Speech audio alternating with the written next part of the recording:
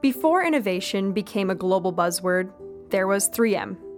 The typical 3M consumer product is clever, well-designed, easy to use, and fills a niche in our everyday lives. Think of the N95 respirator, but also think of the Post-it note, Scotch tape, and command strips, the adhesive hooks that empowered millions of apartment dwellers to hang their pictures without damaging the walls. The problem, however, is that products like these tend to be disposable and single-use. So what is 3M Canada doing to improve sustainability? How is local manufacturing playing a role, and how is 3M making sure that their iconic approach to innovation also includes a view to the future? I'm Kira Johnston, and you're listening to Breakthroughs, a mini-series within our Leadership Perspectives podcast. Each episode, we'll talk to a member of the Conference Board of Canada's Council for Innovation and Commercialization about their plans, successes, and challenges in making Canadian lives better. Our guest today is Richard Chartrand, 3M Canada's sustainability leader and its North American leader of research and development operations. We're going to talk about how sustainability is driving new processes and ideas at 3M. Hi, Richard. Welcome to Breakthroughs, and thank you so much for joining me on today's episode. Thanks for having me and having the opportunity to talk on behalf of the 3M 8,000 technical folks that are behind me. I'd like to begin by asking you, how did 3M make the link between sustainability and innovation? We have a long history of starting back in the 70s with pollution prevention pay program that was very well launched into the company. However, in today's COVID world, most business leaders are focused on short-term survival and managing unexpected change. 2020 is a very special year. But we can't lose sight of the fact that companies will need to thrive post-COVID to eventually compete in the world of the future. At 3M, we're inspired by our vision, improving every life. For us, that's really critical. And we aim to grow our business by collaborating to help solve some of the most humanity challenges. We often align with the United Nations Sustainability Development Goals. And we have set ourselves 15 goals back in 2015 that we are aiming to deliver by the end of the 10-year period. Furthermore, in 2018, we announced probably the most significant link between sustainability and new product introduction called our Sustainability Value Commitment. As you know, 3M is known for new products. Thank you for mentioning a few of them. And we probably launch about 800 to 1,000 of them every year. For us, it was important to build that sustainability value commitment in something we do very regularly. The pandemic is definitely the most recent example, but we've been looking at mega trends such as population growth, urbanization, changing working demographic to be able to adapt our strategy aligned to a sustainable value commitment for the future. Sustainability is a major driver of innovation at 3M. You mentioned you launch up to 800 products per year, but if you had to explain 3M's sustainability journey through one product, what product would that be? Oh, out of 55,000 products we have, you're asking me to pick my best favorite child. That's really difficult. However, let me share maybe the journey that we took first to build our framework for sustainability. We actually looked at the framework and we really consulted with a lot of external partners, NGO, government, policymaker. We interviewed many internal 3Mers to develop our framework that is composed of 3 pillars: science for circular, science for climate, and science for community. If I take you to an example, we have a product. It basically is a smog-reducing roofing granules. Think about the shingles that is probably on many homes across the country. These granules are actually coated with a special coating that allows for the nitrogen oxide gas that is part of the smog to then be reduced in water-soluble ions. So that's very mindful of a climate change science. And then you have more products that are in everybody's kitchen. So think of the Scotch-Brite cleaning pads. And what we've driven there is majority of our products now are made of 100% recycled fibers. That's another example where we drive more of a circular economy. Fantastic. So if you had to choose one of those two, what would it be? I think the granules on the roof of house is a pretty special one. Can you walk us through 3M's internal process for developing and vetting the technologies that help you reach your goals? Without giving you too many internal secrets, we'll start with the fact that we spend about 6% of our sales every year in R&D funding. And that works out to about $2 billion closely, $1.9 billion in 2019 to be exact. The other thing I would say is we have laboratories and application engineers all around the world, and those folks interact very closely with customers. They spend many hours at customer sites. I would say we have 4 different buckets to manage our R&D activities in vetting our technology.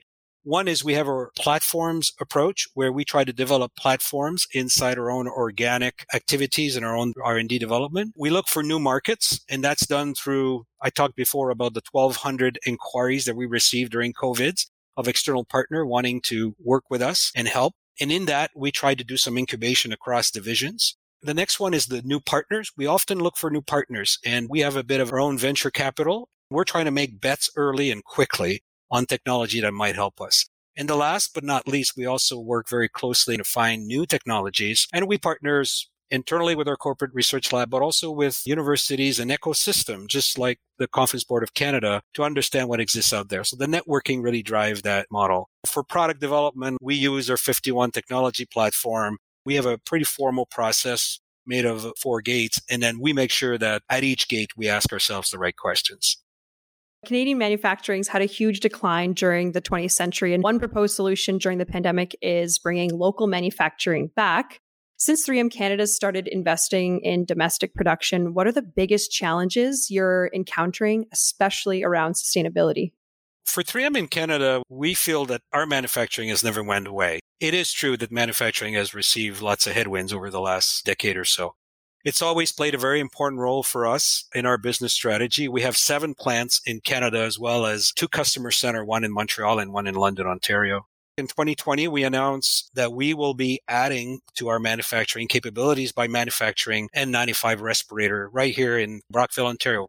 And it's a critical step for us to help our frontline workers in the country. Of the 51 technology platforms that we have, a third of them relate to manufacturings in our world.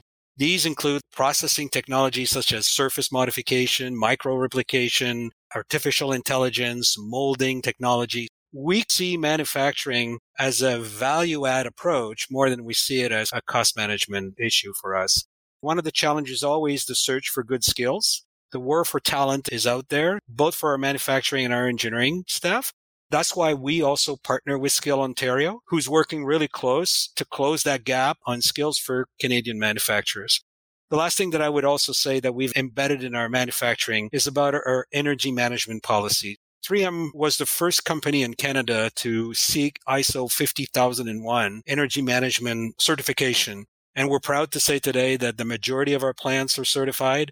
And it's really important for us as we try to decouple the energy consumptions that we have in the productions of our facility. And since 2015, we've increased our energy efficiency by 18%. Can you provide some examples of innovation outside of 3M that might be inspiring you?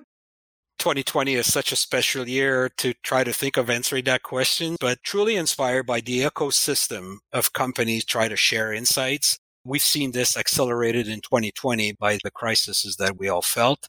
I also find that without just giving a plug for Conference Board of Canada, I'm a member of 3 different innovation council groups, 2 with the Conference Board of Canada, Sustainability and Innovation. And I truly believe that there's a real need for combining sustainability and commercialization. I feel that way, not about the council, but the value of that interconnectivity is important. I'm also a member of the Innovation Learning Lab at Ivey Business School, which is also very much focused on the sustainability aspect of how to do that. We have seen through this time that a lot of companies have tried to retool some of their factories to try to be more helpful to the community in which they operate and manufacture products that they had never done before. We have partners in FIRST Robotics, part of our 3M Gives program. And these folks typically will get together and build robots and have a competition around robots. What's been really amazing and inspirational to see is these young innovators wanting to turn that competency and that skills into do things and innovate for the COVID requirements that we had this year. I think I'm inspired not only by the network of companies getting together and sharing, but also by the young innovators that we see around us. At last, I think the source of innovation in other companies and other people is always valuable. No matter what we manufacture, we're all kind of faced with the same challenges. Before we wrap it up here, I'd like to know, what advice would you give to other leaders who are responsible for innovation and sustainability in their companies? I always say you got to start with the customer and surround that customers with good insight, good technology, and good spirit and collaboration. The customers, in my view, should always be centric to the innovation model, to any innovation model that we try to build. For us, we see that as how our people spend lots of time at customers and see how they work and try to help them. We invite them to our facilities to come see our technology, come see what we can do for them. And often the ideas come from them, not so much from us, but combining their needs. It's really critical as leader to create a culture of both curiosity and collaboration. And there's a couple of examples of things that we do inside our wall. Number one is we have what we call technical forums. Basically, what that allows employees to do is we have about 40 chapters or so of unique teams, and the employees just grassroots movement by the natures that they follow their passions. And that cross collaboration really helps people to think of challenges that customers might have very differently. And the last point is perhaps you've heard of our 15% culture. That's been part of 3M for a long time, where it empowers any technical employees to use 3M resource, build up a unique team, and then follow their own insights and spend 15% of their time working on projects of their choice. Not that we track it, but the point is that we try to create a context that employees can collaborate in a free way. Richard, thank you so much. It's been a pleasure having you on today's episode, and thank you for allowing me to pick your brain for the last 10 minutes or so. Thank you so much. Appreciate it. For everyone listening, you can find out about 3M's sustainability initiatives, as well as more about the Council for Innovation and Commercialization by following the links in the episode description. And you can access all of our research, insights, and our latest COVID-19 coverage at conferenceboard.ca. You've been listening to the Leadership Perspective series by the Conference Board of Canada, hosted by Keir Johnston and written by Sarah Mells. This series is produced by Jen Duhamel. Nancy Nguyen is our audio engineer, and our executive producer is Michael Bassett. Ideas were also contributed by Rob Collins and Aaron Brophy. For more podcasts, videos, commentary, and ideas, visit conferenceboard.ca.